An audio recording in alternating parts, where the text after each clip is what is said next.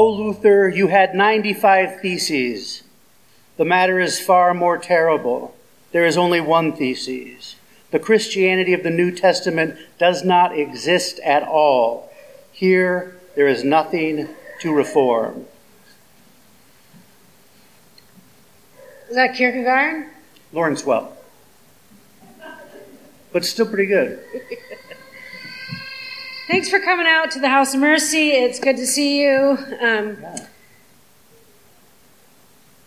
I hope you're all doing okay. Yeah.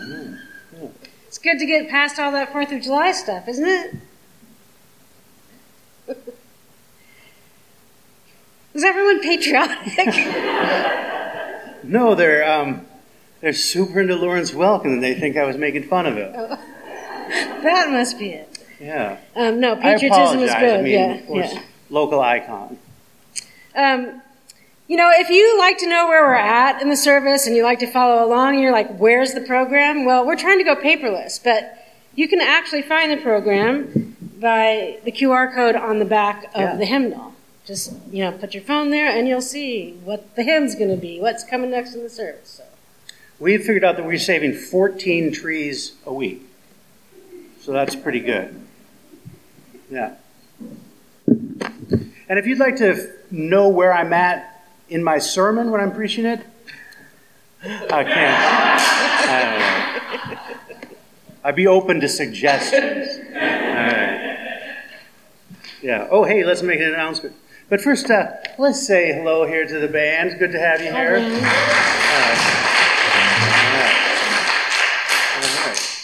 Glad to have you back once again. And you're going to do a guest artist spot for us? You got a little something for us? We'll get that in a bit later. All right, excellent. Good to have you guys back as well. Yeah. Hey, thank you everyone who came out yesterday for the festivities on the lawn. It was really fun. The music was amazing. Maria Issa and Sarah White, the DJ. Thank you, Emily, for doing the watercolors, Nancy for doing the tie-dye. I think it was so much fun. It was fun. And did you check out the beginnings of the mosaic there? Yeah, we're going to continue to work on that. So, if you haven't, you should look at it, because it's going to improve the looks of that entryway a lot, I think. So. And I think we'll all learn something. What are we going to learn? I don't know. Oh, and thank you, Angie, for the mosaic. Yeah, absolutely. That was the event on Saturday was part of a series of events we're having this summer in cooperation with Bethlehem Church and the Neighborhood Council. And there's one coming up. It's a community conversation around isolation, loneliness, crime. And crime. It's just kind of a way to get the neighborhood together to just have a good conversation, actually. No. And we actually need facilitators for that conversation, and the facilitation training will be on the 26th. And I think what a great set of skills to learn for any number of situations. So if you're interested in being a facilitator for that conversation, there'll be facilitators at each table. Let us know, and we'll sign you up for the training. Yeah, let us know. It'd be great. When is it? The facilitator training? The actual event is July 28th from 6 to 8 p.m. And there'll be a food truck here, so dinner and conversation. All right. What were you going to say? Oh, yeah, food. And jokes, apparently, from a guitar player? Okay. No. This is the House of Mercy. Were you going to say something else? I was going to say that. This is the House of Mercy, and welcome to it.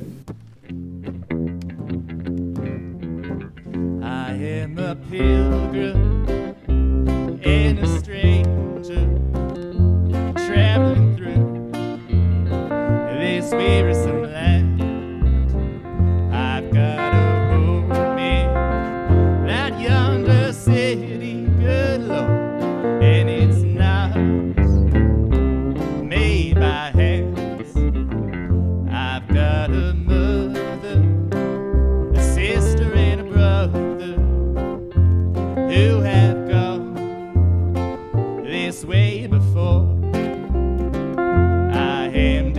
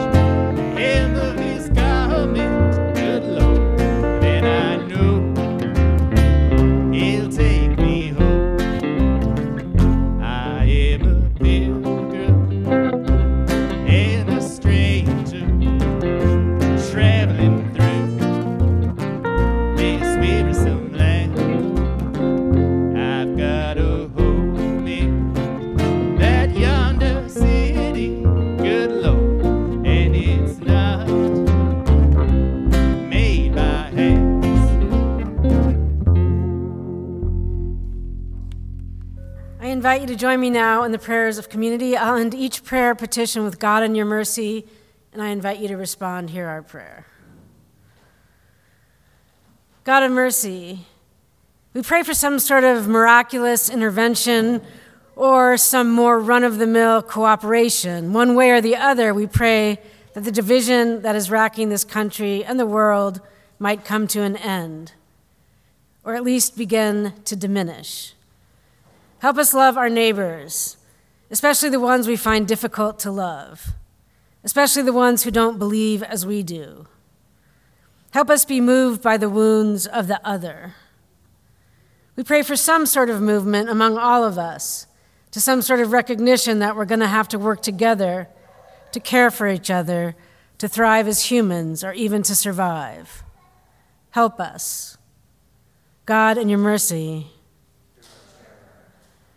God of mercy, keep us from believing in our own righteousness, from continually evaluating ourselves over against others, as if our lives depended on our own being better than others.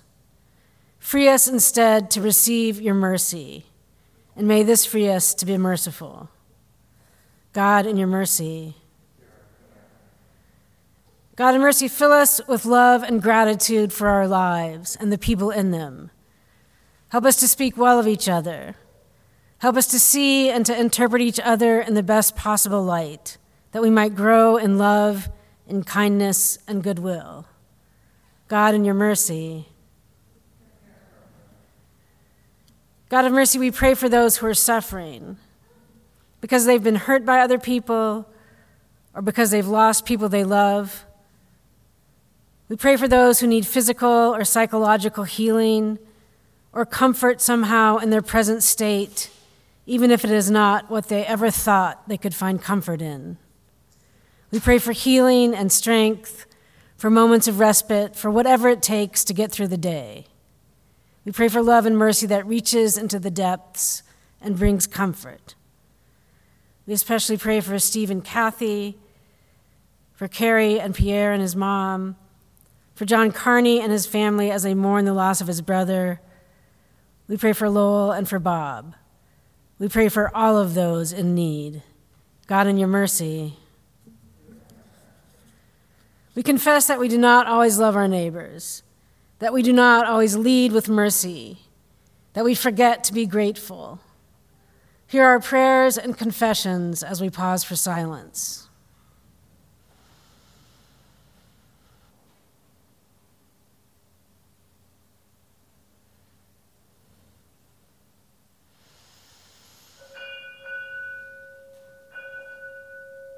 Your mercy is wide and eternal. You forgive us all of our sin. Help us rest and be freed by your endless life and love. Amen.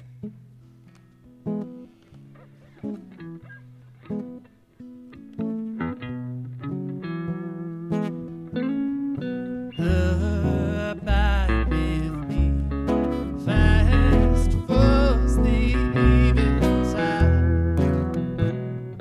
The darkness deepens, Lord, with me abide. When other heavens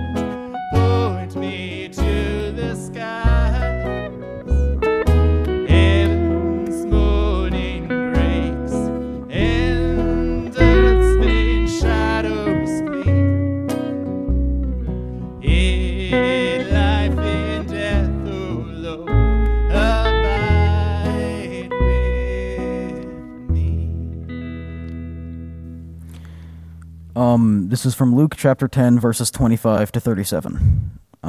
It's the parable of the Good Samaritan. A teacher of the law came up and tried to trap Jesus. "Teacher," he asked, "what must I do to receive eternal life?" Jesus answered him, "What do the scriptures say? How do you interpret them?" The man answered, "Love the Lord your God with all your heart, with all your soul, with all your strength, and with all your mind, and love your neighbor as you love yourself." "You are right," Jesus replied.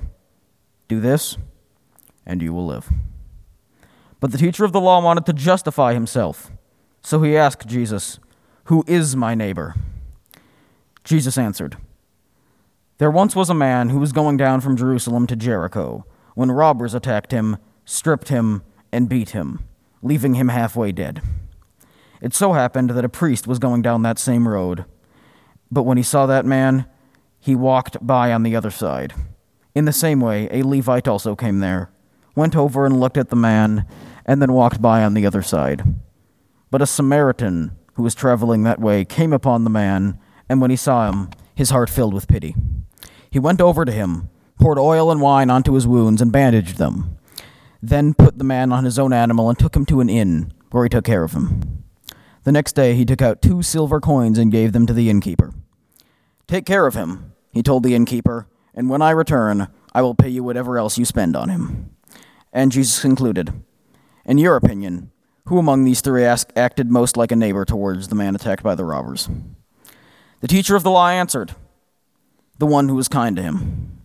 Jesus replied, "You go, then, and do the same." Man, people love to talk about the parable of the Good Samaritan. They do. They love it. Everybody really just, it sends people straight to they bring out their literary, critical selves. Whether it's just like you're a Sunday school teacher or a theologian or preachers, or you're just that youth group guy who got assigned to do devotions on the first night of summer camp, this is a go-to. Because it's simple. It's like you read it and you're like, oh, Jesus is finally saying something that I can understand. He's finally making sense. He's acting like a Western thinker. He's got this thought experiment. You could really probably graph the whole thing. It's clear. It's contained. A man is robbed, beaten, stripped of his clothes, and left for dead. But that's not the point. He's just a prop. So let's just leave him there, bleeding, dying, naked, and let's get to the real question at hand. 3 people are passing by. One is a priest, the other a Levite, and the other a Samaritan. So basically, a holy man, a lawyer, and an enemy. Which one will help him? Right? We know that the holy man, he probably, obviously would have some moral obligation to do so, but he doesn't help. The lawyer, the Levite, kind of lawyer, he doesn't help him, even though he might have some ethical obligations to do so. And then here we have an enemy who, in spite of all the acrimony between the Israelites and the Samaritans, he acts out of empathy. He sees him as a fellow human in need, and he goes over the top helping him out, spending his own money, putting him on his own animal, binding his own wounds himself, and he saves him. So it concludes with the question, who is this man's true neighbor? Why, of course, we know the one who showed him mercy, right? They stick the landing on mercy. Seems like we like that. But then, then Jesus just says, oh, okay, go and do likewise. Meaning, I guess in this instant, that the point is probably show mercy to your enemies, or at least, the one who shows mercy to you, or Or maybe you're the one showing mercy, or both readings work. Many people read it either way. Either, go and let other people show you mercy, or go and show mercy to others. They go back and forth. Yeah, it's clean. It also makes really good, like a really good flannel board story. You get to cut out all the different characters and make them go down and like beat up another one and stuff. It makes you feel good about yourself. You can understand it. You got it. You get the right answer in the end. Excellent. So you imagine there's a man. We've seen this. He's on the road.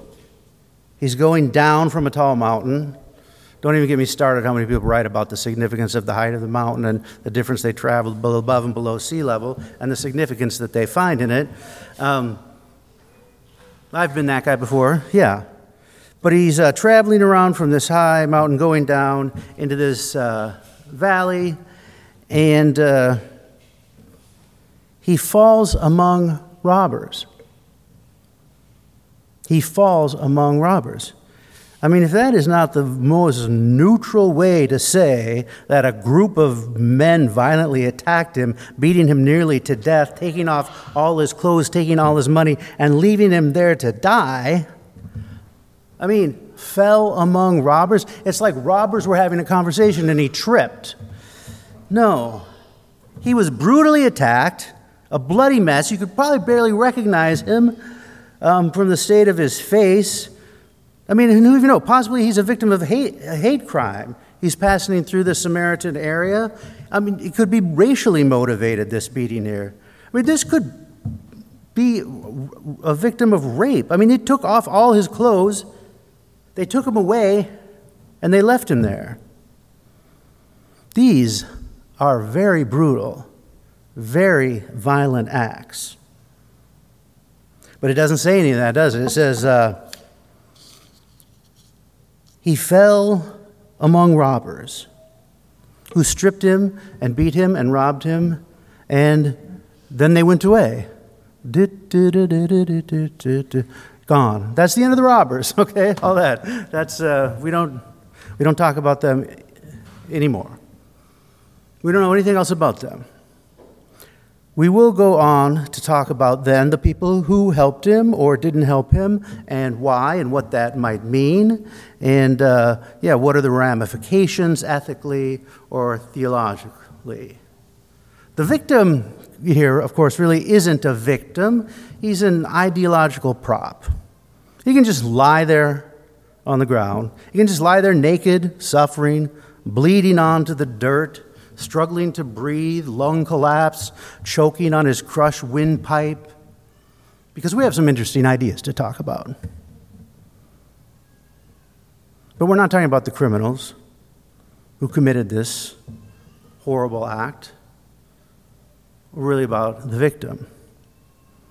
Martin Luther King Jr. was the first one to point out in this story that this road, he says he traveled it with his wife, was a very notorious road. They called it the Bloody Highway because of the way it was structured. It curved down through these mountains road. So it was very easy for people to attack people without them being aware.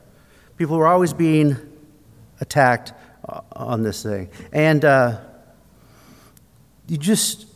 we're not moved to ponder this victim, these many victims that were obviously there. We're going to talk about people who did or did not help him. And so, to quantify the righteousness of each of these people and how they acted in that moment and how they didn't. To do that, Martin Luther King says, is to completely ignore the systemic structures in place that have perpetuated this kind of violence for a very long time in this very place, for many different political factors, reasons. All these working together to make this kind of brutality and oppression possible. But we're not talking about that. No, this is about being good, right? About right action. I don't think so. I don't think this is what this is about at all. The behavior of any of these particular people in this particular situation. It's not about how to be good enough or righteous enough or the right way to be in this situation. Jesus is not teaching this lawyer how to behave properly so he will have eternal life. You know what this whole passage is about? And what motivates all the lawyer's questions in this whole situation? Fear. This text is about fear. There is fear all over this story. Deep fear. This lawyer, he's scared to death. He walks with this terror inside him. And Jesus sees it. Jesus knows it. Jesus hears it in his voice when he's trying to come off like he's got it all together, like he's strong and powerful. When he comes out and he questions the teacher, he says, "What must I do to inherit eternal life?" Is this a real question on this lawyer's part? Does he really want to know this, what he must do to inherit eternal life? Or does he just want Jesus to marvel at his wisdom? I mean, it's clear he wants something from Jesus, and Jesus knows that, but it's something much deeper than even he realizes. So Jesus gives him the standard rabbi reply when he says, "What must I do to inherit eternal life?" Jesus says, "What's written? How do you interpret it?" The lawyer doesn't waste any time answering because he knows the answer. He knows the answer to this question because he asked the question because he knew the answer to the question. And he wanted to impress Jesus maybe, or those around him, or that's the kind of guy he is. He says, "Love the Lord God with all your heart and with all your mind and with all yourself, your soul, and to love your neighbor as yourself." This wasn't a real exchange, and Jesus knows it. Maybe even Jesus knows what he's really asking. Maybe Jesus sees down deep into the place of the lawyer's existential dread. But Jesus has enough compassion not to show him that. Jesus just gives the man what the man thinks he wants and Jesus says to him, "You're right. You're right. Okay, just do this and you will have eternal life. And have a good rest of your day." And Jesus turns to leave. But the lawyer's He's still got that fear. He didn't get what he wanted from Jesus. He wanted like a fight or something, or like to feel something, or to have some conflict, or he wanted Jesus to regard him, acknowledge him, respect him, maybe to say something like, you know, I've been a rabbi for a really long time, in addition to the savioring, and I want to tell you something. You're special. You're special. You have a gift. You have a deep wisdom, and you're unlike anyone else. And I'm not supposed to tell people these sorts of things, that the big creator guy shares with me, but I can't help myself. He likes you more than most people.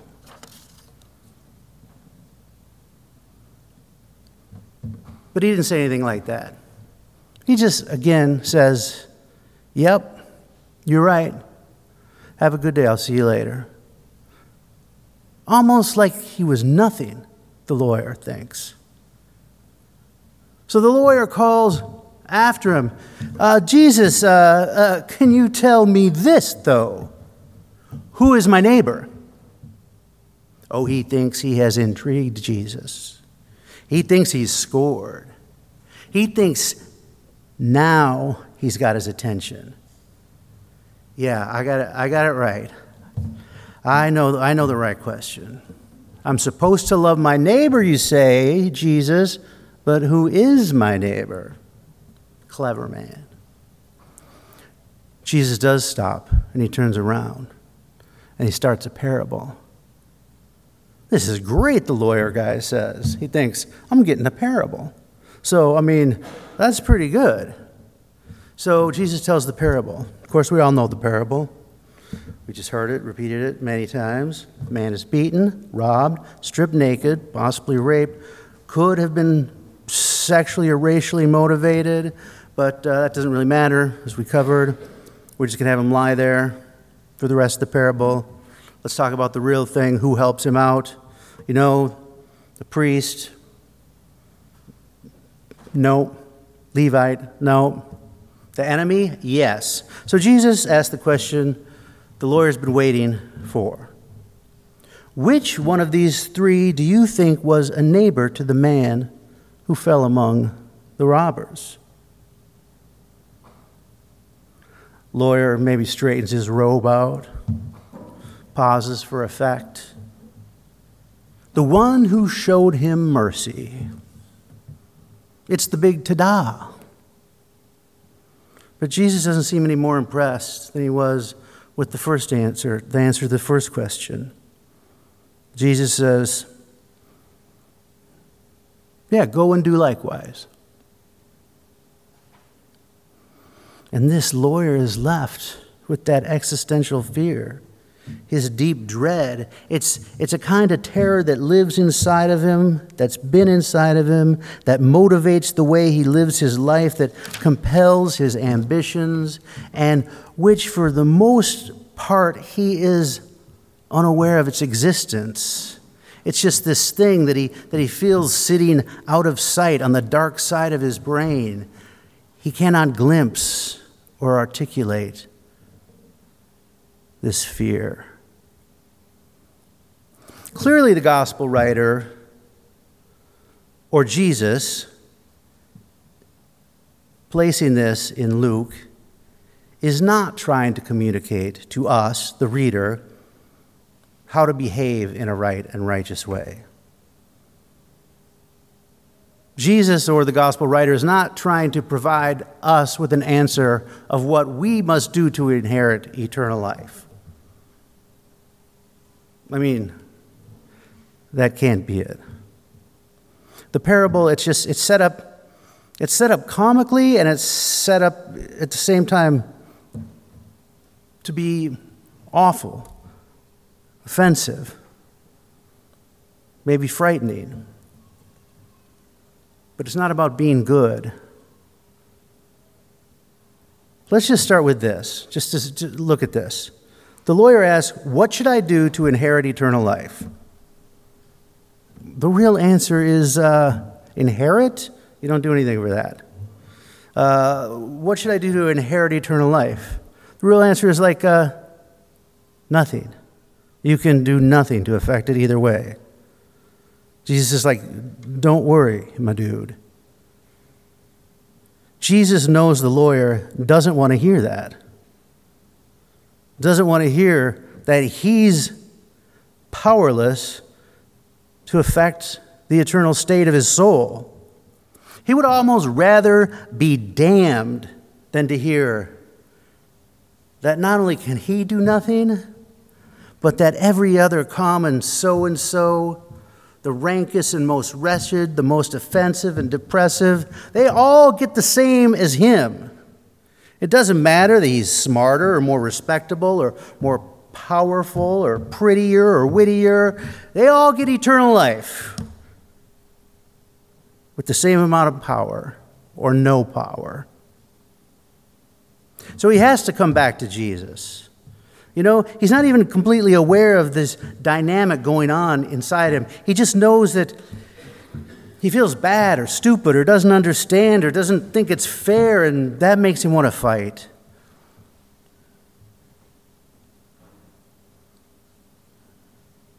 So he hits back when he asks Jesus, who is my neighbor? And Jesus just responds with this parable. He says, let me tell you a parable.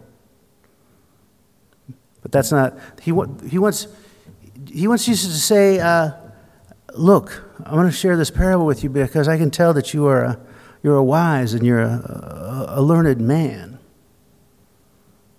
So won't you join me in this thought experiment? But then Jesus tells him the story of this heartbreaking crime. This heartbreaking crime. He lays this naked man bludgeoned to death at the feet of the lawyer to see if the lawyer can get it, to see if it will spark any empathy or compassion or mercy in the lawyer, to say, hey, wait a minute, we can't move on. What about this guy here? But no, the lawyer is satisfied to go along with Jesus, thinking Jesus is engaging him, recognizing his intellect or his wisdom, and he's fine to just let that man lay there as a prop. Then Jesus parades in front of him this priest that should show compassion, this Levite, who's basically a lawyer that should come to his aid, and then an enemy which surprisingly saves the man and helps him. And the lawyer thinks he's on to Jesus and notices this little trick at the end. So when Jesus asks, which of these three was a neighbor to the man who fell into the hands of the robbers? The one who showed him mercy. He's got it. But let's just look at what Jesus is trying to help this man see. The lawyer is thinking he's wise in positing this question, who is my neighbor? He posits the question in such a way that he assumes that there is such a category as not my neighbor. When he asks, who is my neighbor? Which implies who's not my neighbor. And once he knows who is not his neighbor, then he knows that he doesn't have to love, show mercy or compassion to those people. Do you think in Jesus' mind at the end of this interchange that the Messiah thought, yes, you're right, so love the people who help you. Love the people who help you out and everybody else in your community, in your life, who pass through your life, who don't agree with you, who offend you, repulse you. Well, they can go to hell.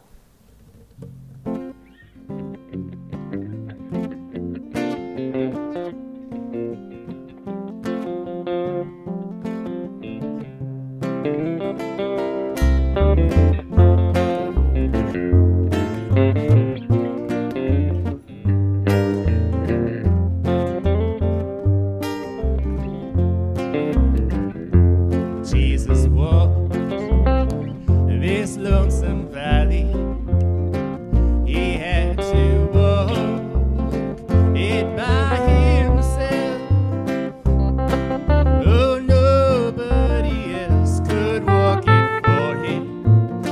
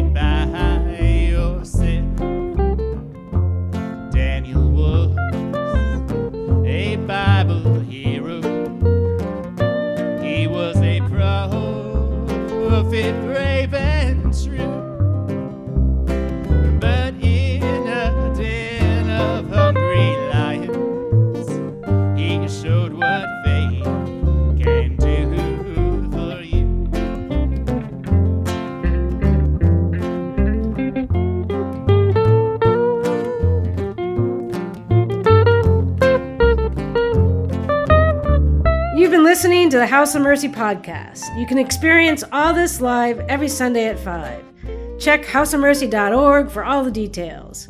House of Mercy is a church in St. Paul. You should come. It's not that bad. You have to